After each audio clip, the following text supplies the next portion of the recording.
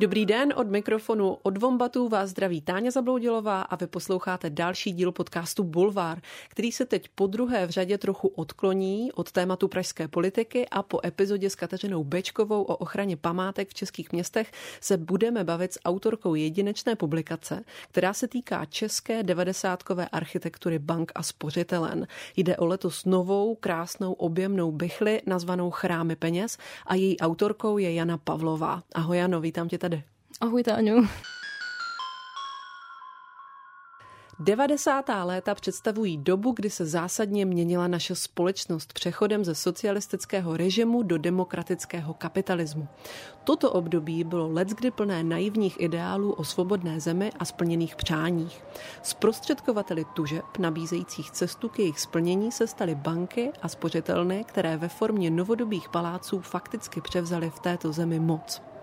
Takhle začíná videoesej Chrámy, peněz, která vznikla v režii Jany Pavlové a Martina Hrubého před 8 lety a najdete ji stále na webu Artičok. Jana Pavlová studovala dějiny umění na Karlově univerzitě a teorii a dějiny umění na Umprum, věnuje se postmoderní architektuře zejména v českém kontextu a o českých 90. letech a budovách bankovních domů už psala svoji diplomní práci. O 8 let později po videoeseji, který moc doporučuji zhlédnout, Pár chrámů peněz si tam totiž můžete zevrubně prohlédnout, je na světě mimořádně komplexní kniha se stejným názvem a s podrobným úvodem shrnující příběh české porevoluční transformace a vzniku fenoménu devadesátkové bankovní architektury. Najdete v ní 23 příběhů budov českých bank a spořitelen a taky kapitoly nazvané Architektura bankovního socialismu a Osvobozená architektura, které se věnují postmoderní architektuře v Česku i ve světě. To celé je doplněno kapitolou Lukáše Pilky nazvanou Jak peníze hledali styl. A ta se věnuje českému grafickému designu dobových reklam na bankovní ústavy. Grafický design měli na starosti Martin Groch a Jakub Samek a kniha vyšla u Big Bossu.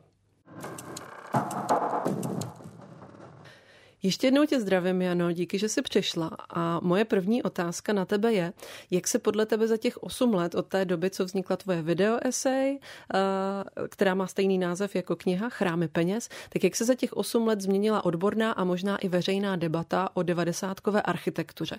Já jsem tehdy měla dojem, že pro většinu lidí byly tyhle budovy jenom symboly nějakého bizáru, vlastně se jimi nikdo příliš nezabýval, možná se jenom lidi příležitostně vůči něm nějak vymezovali nebo se pohoršovali a teprve se v té době začala věnovat pozornost brutalistním budovám a jiným cenným stavbám z druhé půlky 20. století, u kterých byla napřená energie do toho, aby si veřejnost uvědomila, že je třeba nemusí vnímat jenom jako symboly minulého režimu.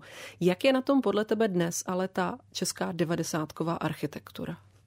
Tak já ještě jenom předně děkuju za pozvání, možnost vlastně knížku nějak blíž představit.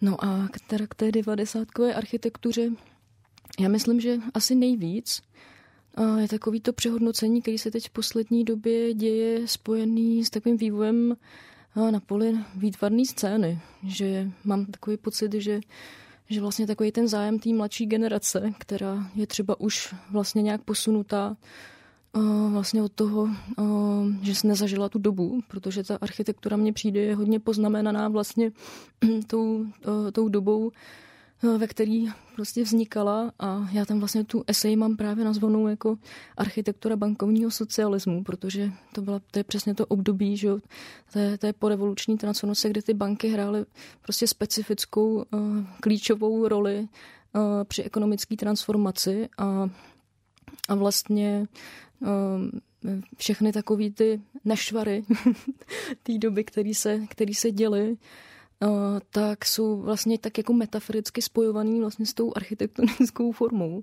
A je to takový příznačný symbol doby, takový monument, který mě vlastně přišlo zajímavý sledovat. To je i vlastně další taková věc obnoveného zájmu.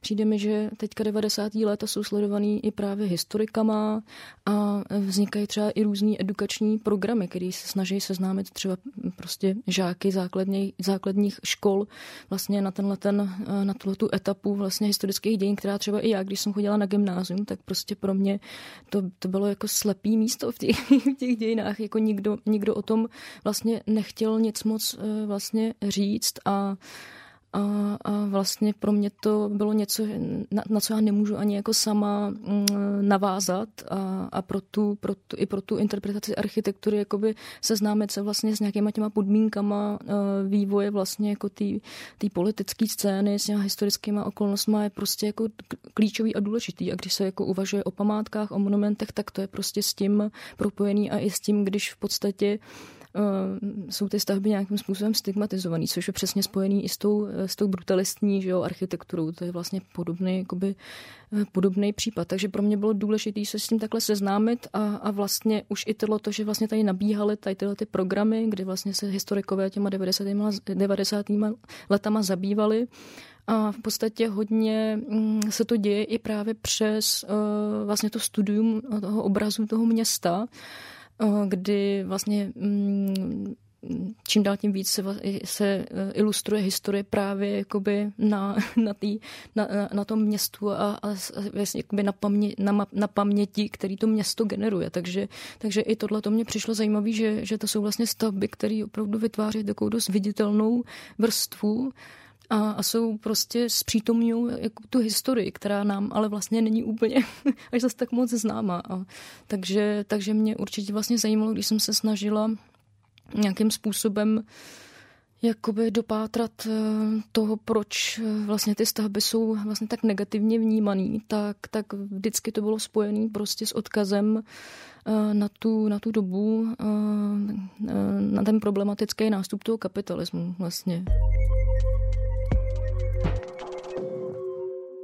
A ty jsi totiž inspirovala, ale vlastně někde jsem si přečetla v nějakém rozhovoru, že to taky vzniklo kvůli tomu, že jste se v roce 95 přestěhovali na Černý most a tam to vypadalo jak? Vlastně docela podobně jako dneska, nebylo to? Jo, ono to tam vydrželo, že jo, ty 90kové konstrukce. Jo. No, Černý most je takový specifický sídliště, protože já jsem se mu taky věnovala vlastně v spolupráci s IPRem. Jsem se věnovala urbanistickému vývoji a architektonickému. A my, když jsme se tam vlastně nastěhovali, tak ono to bylo jedno z takových těch posledních dostavovaných sídlišť, vlastně pražských. A v tom 95. jsme se nastěhovali vlastně ještě do úplně čerstvě postaveného panelového domu. Ale vlastně v části, 4. stavba to byla, která byla vlastně jako ještě nerealizovaná, tak tam už začalo vznikat nebo se projektovat už úplně nový sídliště, který už podlíhalo vlastně těm postmoderním ideálům vlastně takového toho návratu k tradičnímu městskému bloku, nějakému historismu v podstatě. A i ty jednotlivý panelový, které už teda nebyly panelové stavby, ty jednotlivý stavby tak vlastně měly jako různorodou podobu, kdy ty architekti si to vlastně rozdělili, že každý prostě navrhl ve svém individuálním jazyce pojetí prostě ten jednotlivý blok a vevnitř byly prostě vnitrobloky, které byly pro všechny jakoby otevřený a vlastně i ta architektura prostě měla takový příjemný, přívětivý jako měřítka, měla třeba podloubí v rámci té zástavby, tak tam vlastně byla vybudovaná třeba pěší zóna, dole byly vlastně obchody, celý to žilo, vlastně to připomínalo to město. A to by se to líbilo v tom 95. My jsme z toho byli nadšený, protože to bylo prostě něco od toho šedýho paneláku, který byl usazený vlastně v té zeleni, kde se ale stejně nedalo nic moc dělat, tak to vlastně najednou prostě byla nějaká i nová vlastně jako kvalita bydlení, kvalita jako života. Já jsem vlastně od dětství bydlela jenom v panelovém domě. A my jsme vlastně i uvažovali vlastně o tom, když to tam jako začali stavět, že se tam třeba přestěhujeme, protože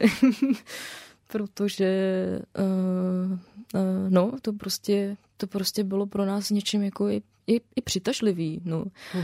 A jak tam pak vlastně se udál ten skok od toho sídliště a těch podloubíček a tak dál k té bankovní architektuře?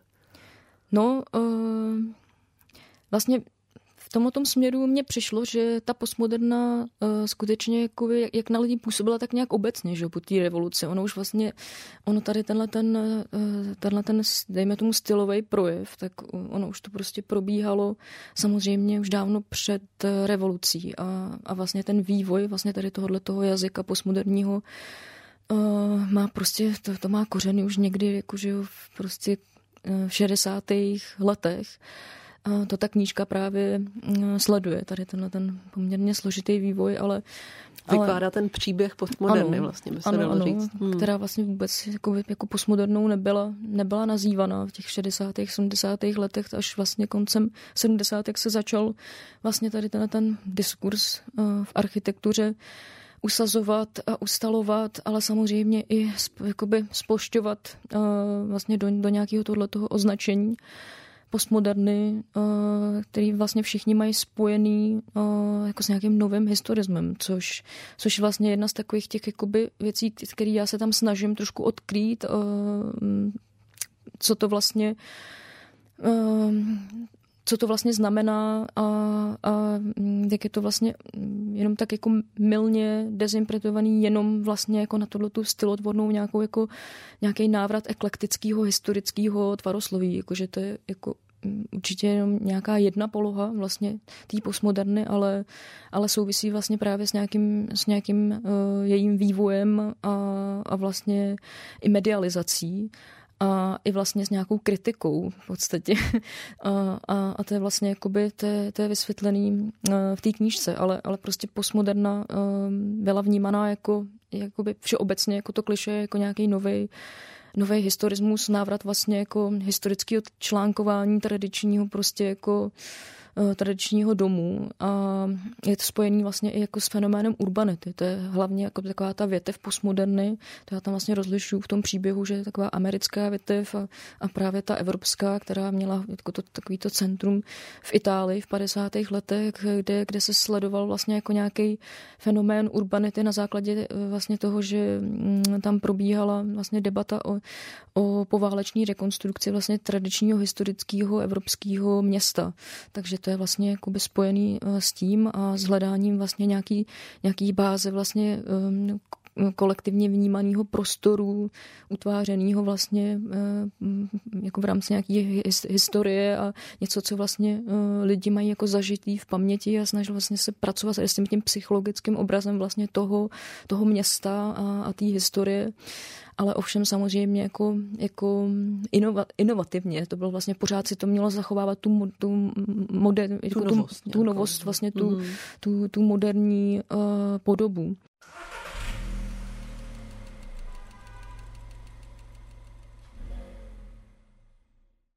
Což teda na tebe a tvoji rodinu zapůsobilo vlastně dobře, ale trošku tě ještě vrátím k té otázce, jak ty ses vlastně tady od tohohle i jako pocitu vlastně možná životního tehdy potom dostala k té fascinaci konkrétně těmi bankovními domy. No vlastně tady i ten fenomén urbanity, vlastně ono se to týká i nějaký jakoby debaty o nějaký proměně jako vnímání nějakých životních podmínek, životního prostředí, veřejného prostředí. A v podstatě to vlastně s čím ta postmoderní architektura jakoby přišla, s čím se vlastně ty architekti začali nějakým způsobem kriticky vymezovat vůči vlastně tomu stavu té modernistické architektury vlastně v těch 50. letech, která vlastně dospěla vlastně do takové fáze technokratismu a v podstatě takový ten mainstream v architektuře byla vlastně se používalo glassbox neboli skleněná krabice. To byl vlastně takový ten jazyk Mies van der Rohe a nebo v podstatě další takový vlastně ustálený jazyk byl taková podoba plastický, jakoby skulpturální architektury právě Le Corbusiera, takových těžkých hmot a vlastně to se jevilo těm architektům jako taková prostě problematická architektura do sebe jakoby uzavřená, zahleděná, která jakoby nezvažuje jako kontext, kam vstupuje. Je to spíš takový individuální prostě jako dílo toho tvůrce, anebo naopak je to jenom vlastně, sleduje to jenom tu ekonomizaci v podstatě té architektury. A ti architekti začali jakoby zvažovat v podstatě nějakou revizi toho funkcionalismu a návrat k nějakým vlastně sociálním jako hodnotám, etickým vlastně v tom poválečném kontextu. To vlastně probíhalo v podstatě po celém světě, ale to centrum bylo právě v Itálii a i vlastně Anglie. A vlastně zvažovali vlastně novou jakoby funkci v té architektuře jako komunikaci. A právě ta historická architektura sloužila jako takový vzor tady, protože v podstatě ta historická architektura nabízela nějaký model, kde v podstatě ta komunikace vlastně fungovala jako v té architektuře, že ta architektura promlouvala vlastně skrze i nějaký jakoby symboly, měla nějaký narrativ, což vlastně jako tím vlastně ty obyvatelé se s tou architekturou mohli identifikovat a mohli se nějakým způsobem osvojit i to prostředí, ve kterém se vlastně jako nachází a vlastně takže v podstatě tenhle ten jakoby inspirační zdroj té obnovy prostě v té komunikaci, v té architektonické formy byl jeden z takových hlavních jako zřetelů, vlastně význam v architektuře, vůči kterému vlastně ty první protagonisti tohoto diskurzu, který postmodernou jako vůbec ještě nazývaný jako v těch 50. 60. letech nebyl, tak s kterým vlastně přicházel jako tou kritikou vlastně toho té racionální moderny. No. Tento podcast vzniká jen díky příspěvkům od vás, našich čtenářů a posluchačů. Podpořte jeho vznik v naší stálé kampani na Darujme.cz. Odkaz najdete v popisu každého dílu.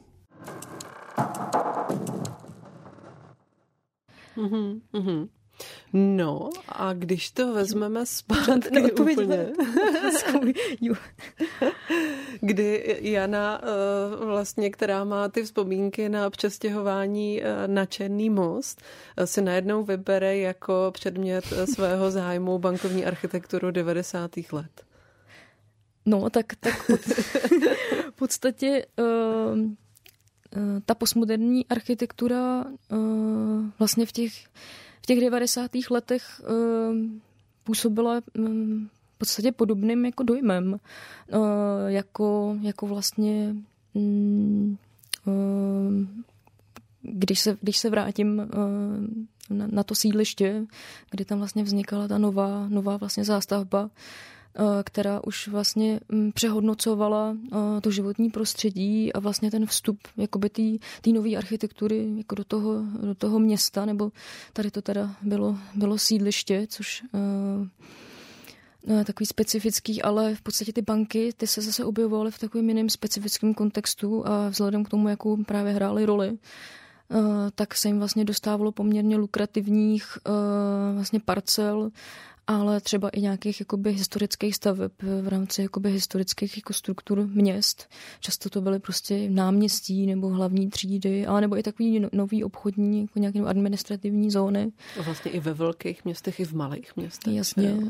A nebo přesně na těch sídlištích doplňovali tu stávající občanskou vlastně jako vybavenost. To je taky zajímavý, že na sídlišti třeba máš vlastně jenom teda bytový domy a pak najednou spořitelnu. Jasně.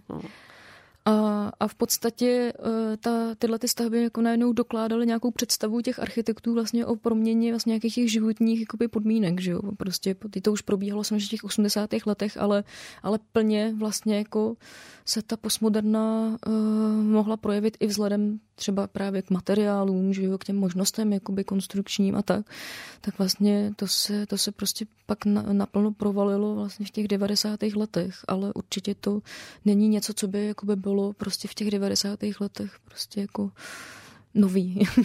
Jako tady ten jazyk nebo tady ten přístup vlastně v architektuře, v architekturném navrhování. Takže ty potom vlastně, když jsi viděla některé ty budovy, tak se ti to spojilo s tím dojmem? Nebo to vlastně všechno mělo jako nějakého společného jmenovatele? Určitě vlastně takový ten první zájem, než vlastně tady tohle, což k čemu jsem dospěla třeba spíš až jakoby později jsem si to uvědomila. Bylo pro mě jakoby to zatížení, ta stigmatizace vlastně té architektury.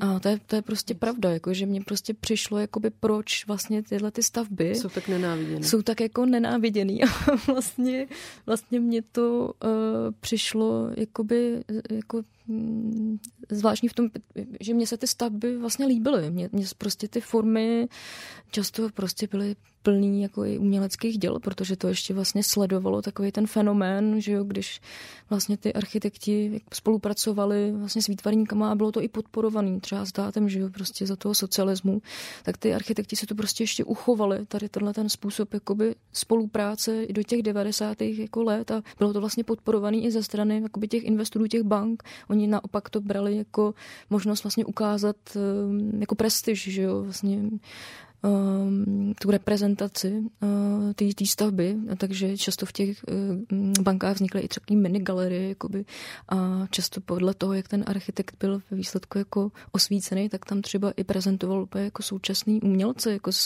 prostě z akademie vyšlý. Takže prostě tam bylo zajímavých takových momentů jako nějakých jako kvality v podstatě, která ale byla jako schovaná za nějakou tou jako stigmatizací té architektury, té architektonické postmoderny. V podstatě to bylo sprostý slovo, v podstatě do nedávna mně přijde ještě ve spojení s architekturou, ale i v nějakým i obecném v podstatě kontextu mně přijde jako s kulturně společenským tady tento pojem, protože se to samozřejmě prostě propojovalo s nějakou kulturní logikou neoliberalismu. To je vlastně v té knížce taky popsaný právě tady tohleto jakoby spojení v 80. letech a samozřejmě, že v té nový prostě v tom společensko-politickém prostě kontextu v těch 90. letech při tom nástupu vlastně jako toho neoliberalismu se to samozřejmě začalo jako s tou architekturou propojovat. Ačkoliv ty stavby třeba začaly vznikat, ty bankovní stavby začaly vždycky vznikat i ještě koncem 80. prostě. Ale jakoby propojilo se to prostě tady s tím a samozřejmě, že hodně tomu napomohl i právě, jak se jakoby toho dotkla, ta obhajoba brutalistní architektury, která vlastně, který to bylo takový ústřední téma pro kunsthistoriky, ale i v podstatě v takovém aktivistickém náhledu, kdy to vlastně bylo spojené, stigmatizované vlastně jakoby s tou dobou vlastně toho socialismu a bylo to prostě jako komunistická architektura, že jo, prostě spojovaný a zároveň v podstatě v těch 90. letech to mně přijde, to bylo i spojené s takovým antikomunismem, jakoby to nenávidět vlastně brutalismus. Takže v podstatě jakoby mě zajímaly i tady tyhle souvislosti, že často vlastně ten hejt jako na tu postmodernu šel vlastně jako z úst třeba lidí, kteří vlastně obhajovali brutalismus, ale často třeba brutalismus spojovali vlastně s nějakou jako architekturou z těch právě 80. nebo 80. let, která byla paradoxně, ale vlastně postmoderní. Takže vlastně v tom byl velký guláš vlastně pro všechny. A vlastně a na konci byla vlastně ta stigmatizace, to nenávidění vlastně tady nějaký týhletý jako formy té postmoderní architektury, která už byla vlastně v podstatě jakoby v tu dobu v těch 90. letech, když se ty banky začaly objevovat v tomhletom tvarosloví, tak už to byl ustálený slovník, který vlastně už byl komercionalizovaný a vlastně už to byl takový mainstream, jak na západě, tak vlastně i pro tu českou architektonickou scénu, dejme tomu akademickou nebo takovou tu elitní, která promýšlela vlastně jakoby ten architektonický diskurs a v podstatě i ta obhajoba té brutalistní architektury mně přijde, že se vlastně taky týkala už vlastně jakoby nějakého dotaženého v podstatě jako tvarosloví, který už bylo v podstatě v té době, když tady byly ti první jako protagonisti postmoderny, jako třeba byla i Alena Šrámková, tak nejen ona, vlastně i třeba Jiří Suchmal o tom mluvil, Václav Králíček. Vlastně oni, když v těch 70. letech prostě přicházeli jakoby s tou postmodernou, tak oni ale Šrámkové jenom pro posluchače je třeba úplně dole na Václaváku budova ČKD. Ta byla už v 80. letech. Dneska je tam New Yorker, myslím, dole nějaký oblečení. Ale oni už vlastně začali navrhovat, vlastně projektovat nějaký první stavby už začátkem 70. let a i vlastně v rámci studií už vlastně chytali jakoby takový ty první projevy, které byly spojený vlastně i s nějakou jako emancipační snahou vlastně po tom 68. s kým vlastně ten postmoderní diskurs jakoby souvisí, tak už i koncem 60. let už vlastně oni jako sledovali prostě tady ten novej jakoby diskurs prostě v architektuře a vlastně začali to uplatňovat jako v návrzích nerealizovaných, tak to už, co už se vlastně v 70. letech začalo nějakým způsobem stavět, tak oni se v podstatě vymezovali proti nějakému konzumu socialistickému v architektuře, který spojovali právě s těma velkýma ateliérama Machonina, Pragra a s tím slovníkem toho brutalismu, který vlastně už na západě vlastně ti první postmoderní protagonisti, jako byl Robert Venturi, Scott Brown a vlastně jako další, tak oni vlastně přesně se vymezovali taky proti tady tomu establishmentu vlastně v architektuře, který byl spojený právě s tím plastickým, prostě jako uměleckým, v podstatě solitérním brutalismem a vlastně oni to vlastně nazývali tady ti čeští architekti jako internacionalizovaná prostě architektura, která vlastně ještě jakoby tady v podstatě odrážela vlastně jako snahy toho režimu nějakým způsobem jako reflektovat tu konzumní jakoby západní společnost. Takže vlastně ta brutalistní jakoby architektura byla v podstatě tady s tímhletím jakoby spojovaná a v podstatě to, proti čemu se vymezovali vlastně proti té postmoderně pak v těch 90. letech, ale ono samozřejmě už i v těch 80. kdy se vlastně taky stalo vlastně ten mainstream, tak to bylo vlastně jako to stejný, že jo? Takže mně to přišlo paradoxní vlastně. Jo, co jste si mysleli o brutalismu nebo postmoderně, je úplně jinak. Přestože ty teda píšeš o devadesátkové architektuře v knize, tak ta kniha začíná velmi čtivě napsaným příběhem československé transformace, který ale nevypráví od roku 89, ale podobně komplexně, jako ty vyprávíš ten příběh té postmoderny, tak ona začíná už koncem 60. let, kdy se začala rýsovat ekonomická reforma pod vedením Otyšika. Je tohle i trochu kvůli tomu, že ten příběh o tom, jak Václav Klaus, jak píšeš, překódoval sametovou revoluci, je u nás taky trošku málo známý, málo popsaný, myslím v nějaké jako větší komplexnosti? To pro mě určitě byla taková zajímavá výzva, protože když jsem se začínala vlastně tomu tématu víc věnovat, protože to samozřejmě, když se člověk věnuje vlastně té historii architektury, tak prostě nutně musí jakoby sledovat nějaký ten historický vývoj, ty podmínky, protože to tu architekturu prostě ovlivňovalo a ovlivňovalo to i obecnou náladu ve společnosti, myšlení jako těch architektů a ty přístupy. Takže pro mě bylo to důležité vlastně si to zreflektovat nejenom kvůli tomu, ale zároveň i to bylo prostě pro mě jako taková velká neznámá, jelikož vlastně ty banky hrály prostě klíčovou roli v té transformaci a jelikož prostě byly stigmatizovaný i kvůli tomu, že vlastně byly spojený s tou problematikou té doby, s tím vlastně jakoby ta přerodová fáze byla vlastně nazývána bankovním socialismem, kdy ty stavby skutečně jako reprezentovaly vlastně tu ekonomickou jakoby sféru a tu bank, které teda sanoval přesně stát, tak, jo? Ale i vlastně jako nějakou tu novou povahu vlastně toho neoliberálního režimu, který najednou prostě přicházel s nějakou novou morálkou založenou na těch penězích, že jo, a ty banky se fakt staly symboly prostě tady v tomhle domu, že jo, pro tu společnost a hlavně i pro ty lidi, kteří se snažili ten kapitalismus trošku prostě zavíst jako jinak, že jo, prostě s nějakýma sociálníma ideálama, což se tady prostě jako v těch 90kách nepovedlo a prostě ty banky v tomhletom směru prostě trošku se staly jako symboly i tady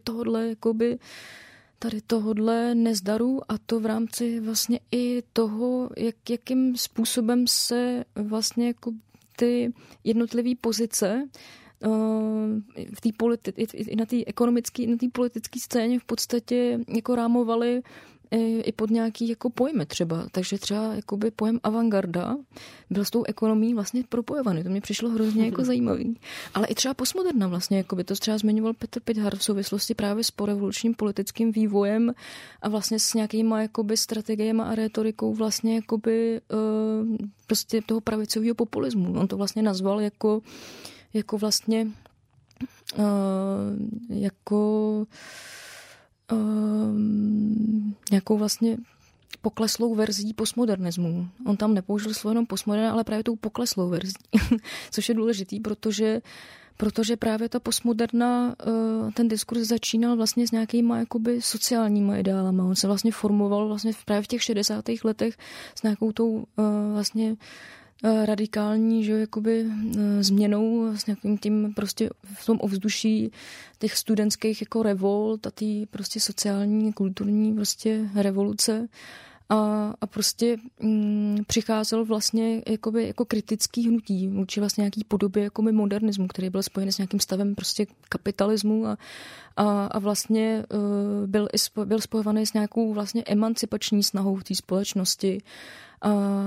A to vlastně jakoby tenhle ten diskurs té postmoderny v těch 70. letech je pak vlastně úplně jakoby odlišný od toho, co vlastně jakoby pak začal představovat jakoby v těch 80. letech, když se skutečně začal ustavovat vlastně jako tady ten pojem, který té architektury, která vlastně revidovala modernu, tak tam hodně vlastně zafungoval třeba právě Charles Jencks jako takový ústřední teoretik, který jako si každý vlastně jako s tou postmodernou prostě jako spojuje, protože on skutečně vlastně popularizoval v podstatě tu architekturu pod tímhletím pojmem, ale zároveň uplatnil i vlastně takovou svoji interpretaci. Ono vlastně v těch 60. letech byl prostě zlom i v té architektuře, protože vlastně jakoby najednou do nějaký, předtím to bylo hodně jako záležitost formy nějakých prostě prostorových strukturálních analýz, kdy ty architekti prostě jakoby sledovali jakoby tu architektonickou prostě formu a nový brutalismus přinesl prostě zájem vlastně o antropologický, sociologický prostě souvislosti architektury a postmoderna ta vlastně jakoby v těch 60. letech přicházela vlastně jako s takovým zájmem jakoby o semiotiku. S tím souvisí vlastně jakoby komunikace v architektuře, význam v architektuře. To je vlastně to, co vlastně ti architekti sledávali, že té modernistické architektuře vlastně jako chybí a že to je vlastně ta komunikace, ten význam v architektuře, jak vlastně toho byla schopná třeba právě ta historická jakoby architektura, tak to je vlastně jakoby nějaká funkce, nová funkce vlastně jakoby modernistické architektury, která vlastně jako napomáhá třeba právě jakoby komunikovat s těma občanama a na základě toho vlastně formovat komunitu, umožňovat vlastně jako lidem se identifikovat jako s nějakým prostředím a vlastně má jakoby ta architektura nějaký rozměr vlastně psychologický a to bylo najednou vnímané, že to je vlastně to, co té modernistické architektuře chybí. Vlastně v Itálii, když vlastně tam se v rámci té pováleční rekonstrukce vlastně toho rozbombardovaného prostě historického prostě města, tak tam byl vlastně spojovaný, že začaly vznikat projekty modernistický a vlastně architekti si všímali, že ty nově rekonstruované části měst jsou vlastně necitlivě vlastně... Jo, tam nemůžou obyvatelé volat na sebe z těch balkonů, jak to známe z těch historických necitlivě tam měst. Přesně tak, necitlivě tam jakoby ty moderní stavby vznikají, jakoby neuvažuje se vůbec jako o tom, nedrží tu komunitu nebo i nějak jak ti obyvatelé vlastně vnímají jako ty prostory, že tam třeba došlo i k nějaký jakoby ztrátě prostě paměti toho místa a ti architekti uvažovali přesně, jak v podstatě jakoby navrátit v té moderní architektuře, ne navrátit, ale spíš jako dostat do té podoby té architektury vlastně i nějaký jako nějakou auru vlastně toho původního historického místa, který se nějak formovalo, ty lidi se na něj zvykali, měli ho v paměti i jako nějaký body právě přesně orientace a tak a všechny vlastně tady ty psychický, psychologický teda prostě ty věci, vlastně ty architekti najednou začali prostě jako zhodnocovat.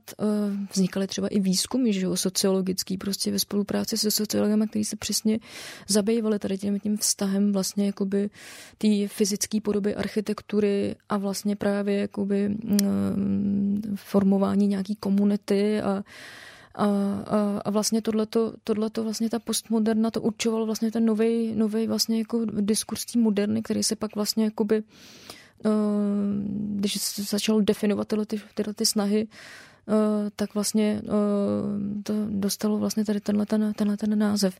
A semiotika vlastně to bylo vlastně i ústřední zájem právě Charlesa Jenksce, který vlastně jakoby v roce 1977 přišel s knížkou Jazyky postmoderní architektury. To byla vlastně tehdy taková úplně nový přístup vůbec jakoby o té reflexe architektury, která byla určená vlastně nejenom pro ty zainteresované architekty, ale vlastně i pro takovou širší veřejnost. Byla to jakoby samo o sobě takový nový přístup, jak vlastně i ta architektura je medializovaná, protože to bylo vlastně, to vycházelo jako takový speciální vydání, v podstatě taková útlá knížka, plná prostě jako fotografií, obrázků, poměrně jakoby ne tak obsáhlýho, ale velmi čtivýho textu. A byla to vlastně řada jakoby časopisů Architectural Design, což byla prostě taková bible architektů. O tom vlastně mluví i tady vlastně architekti, kteří působili vlastně v Československu, že to tady prostě všichni sledovali.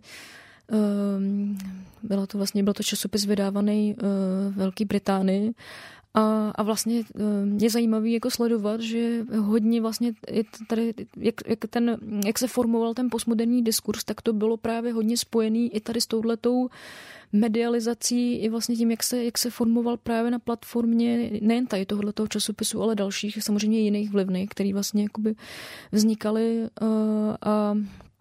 a vlastně tady ta knížka Jazyk postmoderní architektury, tak ta právě tam Charles Jenks, který se věnoval víc jakoby vědecky vlastně té semiotice v architektuře, než vydal nějaký publikace, tak v tom roce 77 vlastně už vytvořil vlastně ryze takovou popularizační právě jako teorii vlastně té semiotiky v architektuře. A to bylo právě, to představil vlastně pod pojmem postmoderna. A samozřejmě ta postmoderna, ona má těch vlivů, jakoby nejen semiotika, tam je vlastně jeden takový vliv, je tam i fenomenologie, to je jeden takový ústřední vliv, to je zajímavá linie, která vlastně třeba v Americe právě, tam profesor Jean Labatut je jeden vlastně z ústředních jako takových těch modernistických architektů, který vlastně začali promýšlet jako architekturu modernistickou z hlediska vlastně nějaký jako fyzické zkušenosti, ale i prostorové zkušenosti vlastně zakoušení toho prostoru a vlastně ta fenomenologie je hodně i spojovaná právě s tím diskurzem té urbanity a vlastně jakoby s architekturou toho neoracionalismu, jak se vyvíjela od 50. let v té Itálii.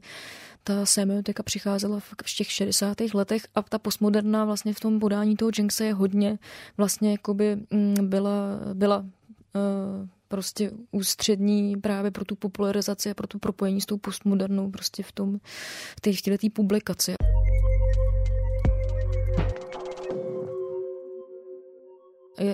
Důležitý jakoby je zmínit, že on v podstatě uvažoval tady v tomhletom náhledu o architektuře jako vlastně nějakým, jako, že architekti můžou komponovat vlastně jako tu architektonickou formu ne na základě jakoby fyzický, prostě materiální podstaty, ale na základě nějakých významů, který oni vlastně v té architektuře vytváří a který právě komunikují, že jo, s těma divákama, teda vlastně jakoby obyvatelima.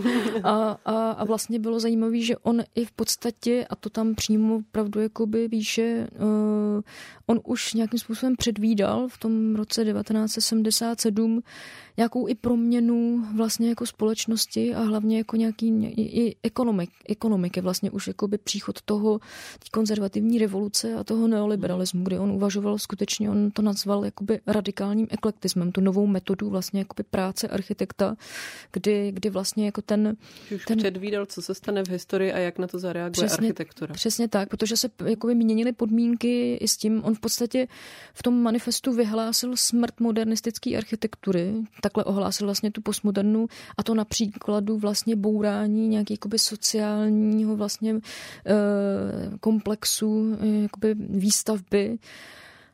Což bylo konkrétní sídliště. Což bylo to, nevím, jestli to dobře vyslovuju, Prit i Go v Americe. sídliště vlastně navržený architektem Yamasakim a vlastně v tom roce 1972, kdy on označil tu smrt vlastně té modernistické architektury, se začalo bourat na základě toho, že vlastně jakoby selhaly ten typ architektury, ale zároveň s ní i nějaký sociální jakoby ideály, které se vztahovaly vlastně k nějakým jakoby tý prostě politický, společenský vlastně jako situaci, vlastně té podobě nějakého představy sociálním státu a vlastně i jakoby participace na tom vlastně státu vlastně na zajištění jako nějakého sociálního bydlení. No a když to vrátím k tomu Václavu Klausovi, který, jak píšeš, překódoval tu revoluci, tedy vlastně dal zemi, která podle těch tehdejších průzkumů vlastně úplně nepočítala s tím, že by v ní měl začít být budovaný kapitalismus, ale spíš si představovali nějaké reformy, třeba jako ty, které byly plánované koncem 60. let. Tak ale on najednou se prosadil s tím svým programem ve smyslu, že jak tedy prohlásil, každý může být podnikatel a banky vznikaly, jak píšeš, jako vlastně teda ty novodobé chrámy, té osvobozené společnosti, té její nové morálky, jenomže se z ní vlastně nakonec nestaly monumenty nějakého dnes oslavovaného českého kapitalismu, ale spíš symboly nějakého experimentálního období, nějakého experimentálního režimu bankovního socialismu. Což vlastně znamená, že my je dneska jakoby nebereme jako součást té naší identity. Dá se to říct, že vlastně jako máme tendenci vydělovat z toho vlastního příběhu?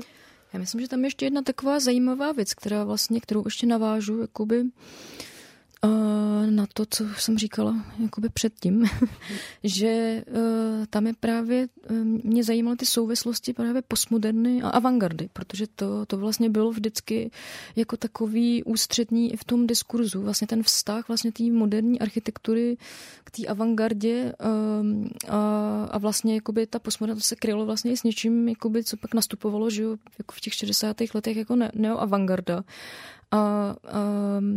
A v podstatě ta postmoderna, ona je jakoby propojovaná s tím, že ona jakoby ztratila ty avantgardní ideály, ty sociální vlastně, který jakoby patřily vlastně, že jo, do té původní, vlastně do toho období, že jo, těch prostě 20. 30. let.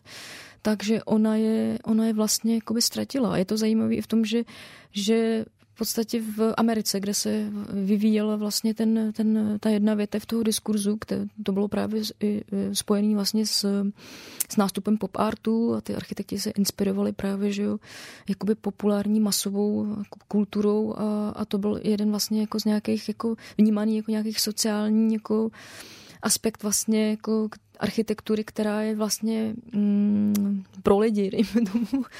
A samozřejmě ono to bylo ještě komplexnější, protože ta architektura se samozřejmě vyvíjela jako akademická, že jo? Takže tam to je popsaný prostě v té knížce, tady ten vývoj, ale vlastně souvisí prostě tady s tím.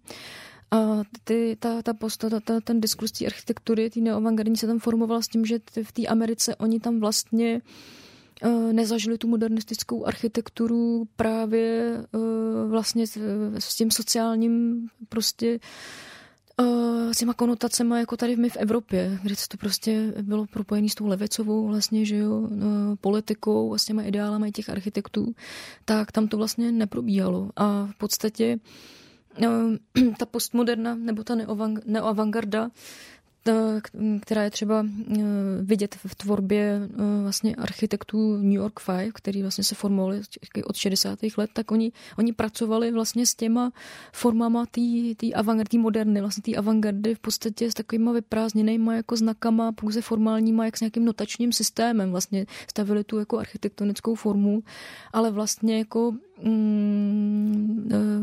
prostě byly to takový jako formální reference.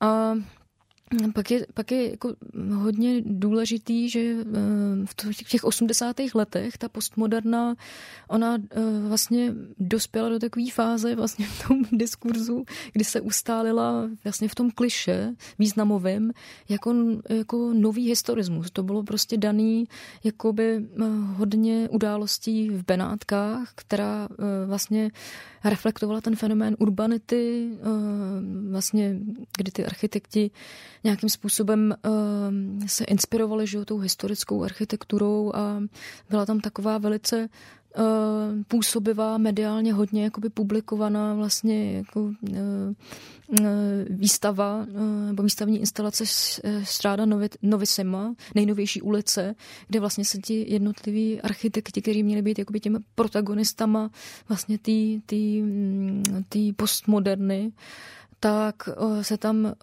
vlastně každý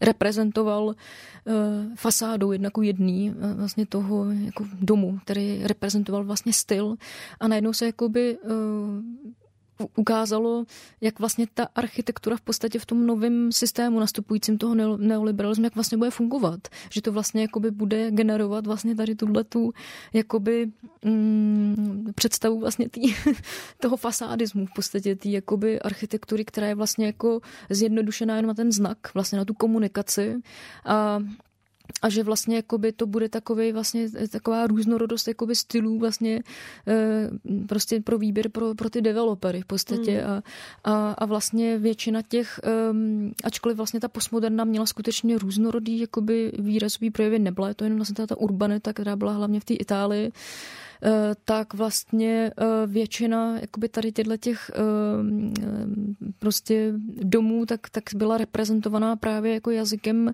který pracoval s tím historizujícím tvaroslovím, protože prostě to klasicizující nebo to historizující tvarosloví oni architekti používali, prostě protože je to vnímali jako právě tu možnost jakoby navázat vlastně s těma vlastně divákama nebo těm obyvatelema vlastně tu komunikaci, že jo? Něco, co jim je vlastně familiární, něco, na co se můžou, co jim nějaký prostory, že jo?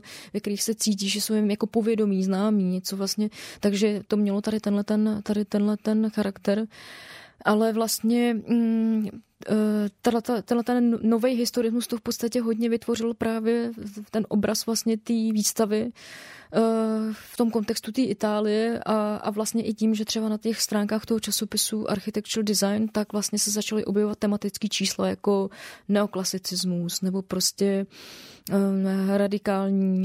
radikální jakoby eklektismus a vlastně se začalo pracovat vlastně s nějakým výsekem vlastně toho diskurzu té postmoderny a v podstatě vznikla ta představa, že postmoderna je prostě nový historismus, který v podstatě si jde i proti vlastně nějaký povaze jakoby ty avantgardní sociální jako architektury v tom novém režimu. A proto v 85. to tak vlastně jako vyvrcholilo do toho mainstreamu a ty architekti najednou vlastně jakoby začali se zase jakoby obcházet vlastně jako začali se vyhraňovat vůči postmoderně právě jakoby novýmu historismu a začali se navracet zase k těm jakoby z tomu slovníku neofunkcionalismu. Tam je vlastně zajímavá ta etapa té architektury dekonstrukce, která přesně jakoby se navrací ke slovníku konstruktivismu ruskýmu a k neofunkcionalismu a snaží se vlastně jako rozbít takový ten ustálený obraz vlastně té postmoderny, že se právě snaží jakoby navázat vlastně na nějakou tu rozbitost té struktury vlastně toho konstruktivismu a vycházet právě z toho nečitelného, nejasného, deformovaného, kdy vlastně funkce následuje deformaci. To vlastně přichází až po. Bylo to vlastně zase ryze jenom takový expresivní, formální, čistě ryze.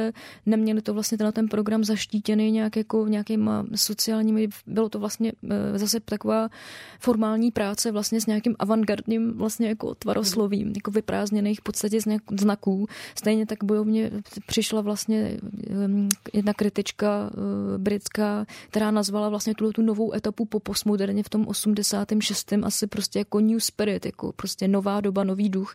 Vracíme se k avantgardě, vracíme se vlastně k nějakým jako radikálním formám prostě té avantgardy, který vlastně jako ale byly aplikovaný prostě v rámci i té stávající politické prostě jako situace jako formální znaky a byla to prostě vyprázdněná avantgarda.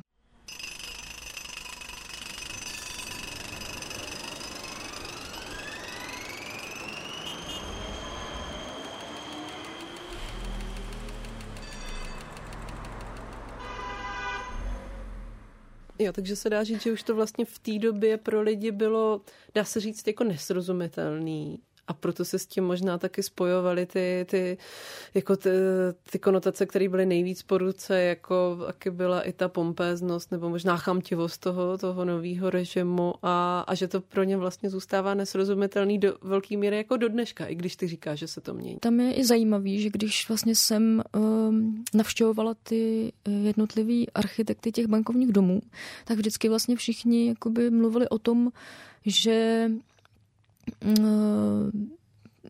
ty jejich stavby nejsou postmoderní. Prostě oni sami byli kritický vůči postmoderně, vnímali to vlastně jako zas prostý slovo a oni vlastně sami se vztahovali k té architektuře těch bank, že to není vlastně jakoby postmoderna, ale že to je prostě funkcionalismus nebo neofunkcionalismus, protože to se samozřejmě vztahuje i jako jednak k tomu, že prostě i ti protagonisti samozřejmě ty postmoderny vůbec že s tímhletím pojmem nepracovali, to přišlo až potom. Takže vlastně oni pořád je to jako nějaká revize že, funkcionalismu, ale jednak vlastně v té době, v těch 90. letech prostě postmoderna už i na západě prostě všeobecně to bylo i v českých jako médiích, že, jako architektonických časopisech, všude se ta postmoderna prostě kritizovalo, to slovo prostě mělo jasný negativní jako konotace. A zároveň jakoby nastupoval vlastně jako takovej nový diskurs, který se odvíjel zase prostě od reflexe západní scény samozřejmě, který zase jakoby reagoval právě i na tu postmodernu, vlastně na tu vlastně na tu mainstreamovou komerční vlastně jako podobu vlastně této architektury.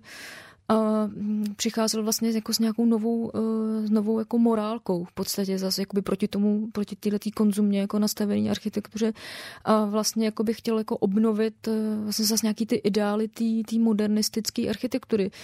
Takovej asi jeden z nejvíc z takových těch proudů, který už vlastně vznikaly koncem 70. let, ale pak vlastně v 80. byl kritický regionalismus, což ale zároveň je zase odnož vlastně jako toho postmoderního diskurzu, což sám ten vlastně propagátor, ten Kenneth Frampton, teoretik vlastně architektury, který s tímhletím jakoby ne pojmem, ten si vypůjčil, ale vlastně s tímhletím směrem vlastně to přišel, tak to i sám jako výsledku potvrdil. Tak vlastně pracovalo už jakoby zase s nějakým jakoby jiným přístupem, který vlastně chtěl obnovit nějaký ideály vlastně funkcionalistické architektury, který by prostě navraceli vlastně té architektuře nejen s tím tvaroslovím vlastně, tak i vlastně jako nějaký sociální ide. A tohle to si vlastně ty architekti představovali vlastně jakoby i po té revoluci. Vlastně ten návrat k tomu funkcionalismu byl pro nás i regionalismem, protože vlastně ta funkcionalistická architektura tady prostě měla silnou tradici. Mm-hmm. Takže vlastně to bylo spojené jednak s tím, a jednak vlastně i tady s touhletou vlastně jako obec s tím formujícím se novým jakoby diskurzem, který vlastně přicházel vlastně jakoby pod označení jako nová modernita nebo vlastně jako a obnovoval vlastně jako tady tenhle ten jakoby přístup vlastně nějaký jakoby konvenční formy, která vlastně jako mluví jednoduchým tvaroslovím, navraceli se k nějakým určitému jakoby specifickému jako jazyku té modernity a vlastně důraz už nebyl kladený vlastně na tu komunikaci, ale na ten materiál, na ty materiály. Jo. Ale vlastně, takže to bylo vlastně, ty banky se najednou jakoby objevovaly v tom kontextu, kdy vlastně najednou tyhle ty fasády, vlastně ty barvy, vlastně to tvarosloví, který odkazovalo vlastně ještě jakoby na tu internacionalizovanou postmodernu, tak vlastně už to vlastně bylo pro ty elitní architekty, v rámci toho diskurzu, že jo, toho akademického, tak to už bylo pase vlastně. Bylo to vnímané jako ryze jako komerční architektura. Můžu tě ještě na závěr poprosit, kdybys mohla krátce vybrat jeden z těch 23 příběhů těch bankovních budov, kdybychom některý vybrali a ještě to trošku ilustrovali na něm? To, co jsi tady dneska říkala, třeba něco z toho. Tam jsou takové jako opravdu takové fakt mně se vybavuje třeba ta trojbarevná budova na sídlišti, tuším v Mostě, nebo pruhovaná budova v Jindřichově Hradci, nebo potom mně se osobně hodně líbí to, co je v Ústí nad Labem, tak mě zajímalo, co vlastně vybereš ty. No to je náročný, protože já jsem se samozřejmě snažila sestavit já tomu říkám katalog staveb. Vlastně jsou to takový příběhy o těch jednotlivých domech, právě na základě nějakých jakoby specifických jako rysů toho příběhu. Ať se jedná třeba, kdy byl zajímavý třeba osud té stavby, nebo naopak třeba přístup těch architektů, kdy přesně zapojovali vlastně do té spolupráce ty umělce. Je tam ta tradice vlastně, že jo, spojená ještě z té socialistické doby. Oni i mluví, že jo, o nějakém Gesamtkunstwerku v případě některých těch budov. To je taky sice takový klišé slovo, ale vlastně oni ho používali. No. A nebo třeba jedna stavba mě přišla zajímavá čistě z hlediska, že ten architekt to byl vlastně potomek prostě funkcionalistických architektů, právě jako z té doby vlastně prvorepublikové avantgardy, který utvářeli prostě jako tu tradici v Brně a on vlastně se chtěl vymezit vůči těm svým předkům a v podstatě navázal, on navázal na ten funkcionalistický slovník, ale skrz právě jakoby ten postmoderní přístup a skrz vlastně už takovou star ikonu architektonickou Richarda Mayera, což byl vlastně jeden z ústředních. Mluvíš konkrétně o který ty budovy? To je stavba komerční banky v Ostravě, v Porubě, vlastně na sídlišti od architekta Romana Kuby. A on vlastně, on teda navázal na ten funkcionalistický slovník, ale právě skrze jakoby inspiraci tady tohoto postmoderního architekta Richarda Mayera, který už v těch 80. letech byl prostě architektonickou star a vlastně už jakoby utvářel prostě ten takový komerční jakoby diskurs, že, té architektury, ale tady pro tohohle architekta, který prostě studoval ještě v těch 80. letech právě, že, na tu architekturu, tak on vlastně se přijímal vlastně ten jeho přístup, cítil se být jako jeho žákem v podstatě. A vlastně ta stavba je skutečně takovou malou kopií v podstatě jako stylovou jakoby těch staveb toho Richarda Mayera. A vnímal to sám jako nějaký vzdor právě vůči vlastně nějaký tý funkcionalistický jako tradici, která tady v tu dobu jakoby i byla jako v tom sociálním etickém rozměru zase v těch 90. letech vlastně s tou elitní scénou jako obnovovaná. Takže to jsou taky takový jako ty paradoxy jako vlastně toho, jak ty architekti o té architektuře mluvili, jak vlastně se tom člověk i tak jako musel zorientovat v těch jako pojmech, i co jakoby se k čemu vztahuje a vlastně tam jedna třeba banka ČSOB v Českých Budějovicích na Lanově třídě, která vznikala vlastně rekonstrukcí nějakého původního barokního a pak vlastně secesně přestahovaného domu, tak tam vlastně ty architekti zase pracovali vlastně jako s tím, že oni prostě najeli právě už na tu kritiku té postmoderny, už vlastně na takovou tu neoavantgardu, chtěli vyjádřit vlastně takový neoexpresivní vlastně jako tvarosloví kdy používali přesně jakoby ty odkazy vlastně na takový prostě ty avantgardní jako konstruktivistický prostě nějaký jako prvky anebo i ty funkcionalistický prostě tvary a zkomponovali to do takový expresivní prostě jako stavby, tak oni tím chtěli jakoby vyjádřit právě taky jako nějakou kritiku vůči tomu funkcionalismu, který vnímali už jako nějakou právě jakoby jaký zavedený, jakoby v podstatě konzervativní jako styl a zároveň jako spojený právě i s takovou tou jako morálkou, tou moralitou vlastně. To je ten fenomén té české přísnosti, že jo, který vlastně potom Švácha jakoby tady demonstroval, který vlastně měl tak jako sledovat i trošku jako ten diskurs toho kritického regionalismu a vlastně toho, co je vlastně tady pro tu funkcionalistickou architekturu specifický, že to je vlastně právě tato otázka vlastně té střídmí vlastně jakoby formy toho vlastně jako tý morální vlastně toho uvažování toho architekta a tak. Takže vlastně oni jakoby uvažovali o jiný moralitě, o jiném typu morality, tady tyto architekti, kdy oni naopak v celém tom expresivním prostě jako této formě mluvili o tom, že to je právě normální dům a že má vlastně vyjadřovat vlastně jakoby proti xenofobně naladěnou českou vlastně mentalitu, že se mají vůči ní jako vymezovat. A tam taková zajímavá jakoby věc, že oni třeba oslovili vlastně místního malíře diskoklubů, prostě pana Paliho Paštiku, který byl Rom a vlastně oslovil ho, aby dokončil vlastně úpravy interiéru, který vlastně pomaloval takovýma expresivníma vlastně barvama, s námětama právě jakoby z kultury vlastně romský. A vlastně jakoby ideově to v podstatě taky jako zasadili tady do tohoto prostě přístupu. Takže to mě vlastně přišlo ve výsledku sice paradoxní v rámci jako té instituce, ale a i vlastně nákladnosti samozřejmě jako vlastně tady jako té stavby, která pak třeba byla v kontrastu třeba s tou výmalbou, že jo. Tady vlastně toho pana Paštiky.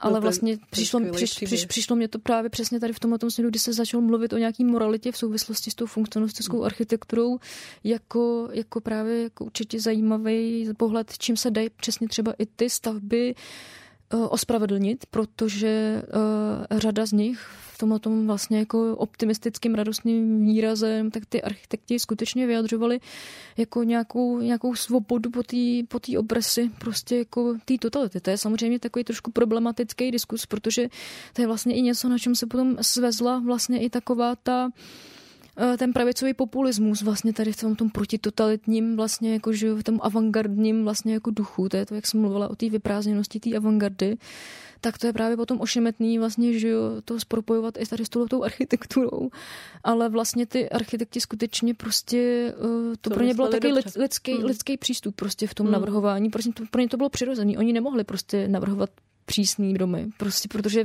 prostě to pro ně nebylo přirozený potom, když navrhovali ty přísný paneláky ještě prostě koncem 80. let. Takže já jsem to vnímala vlastně, že ta architektura je vnímaná jako nemorální trošku prostě na základě, že se opravdu stala tím symbolem té doby, že to je spojovaný prostě s tou problematikou prostě.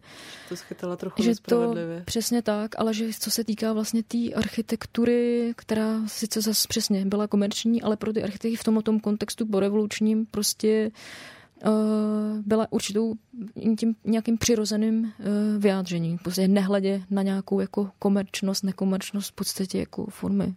Mm-hmm.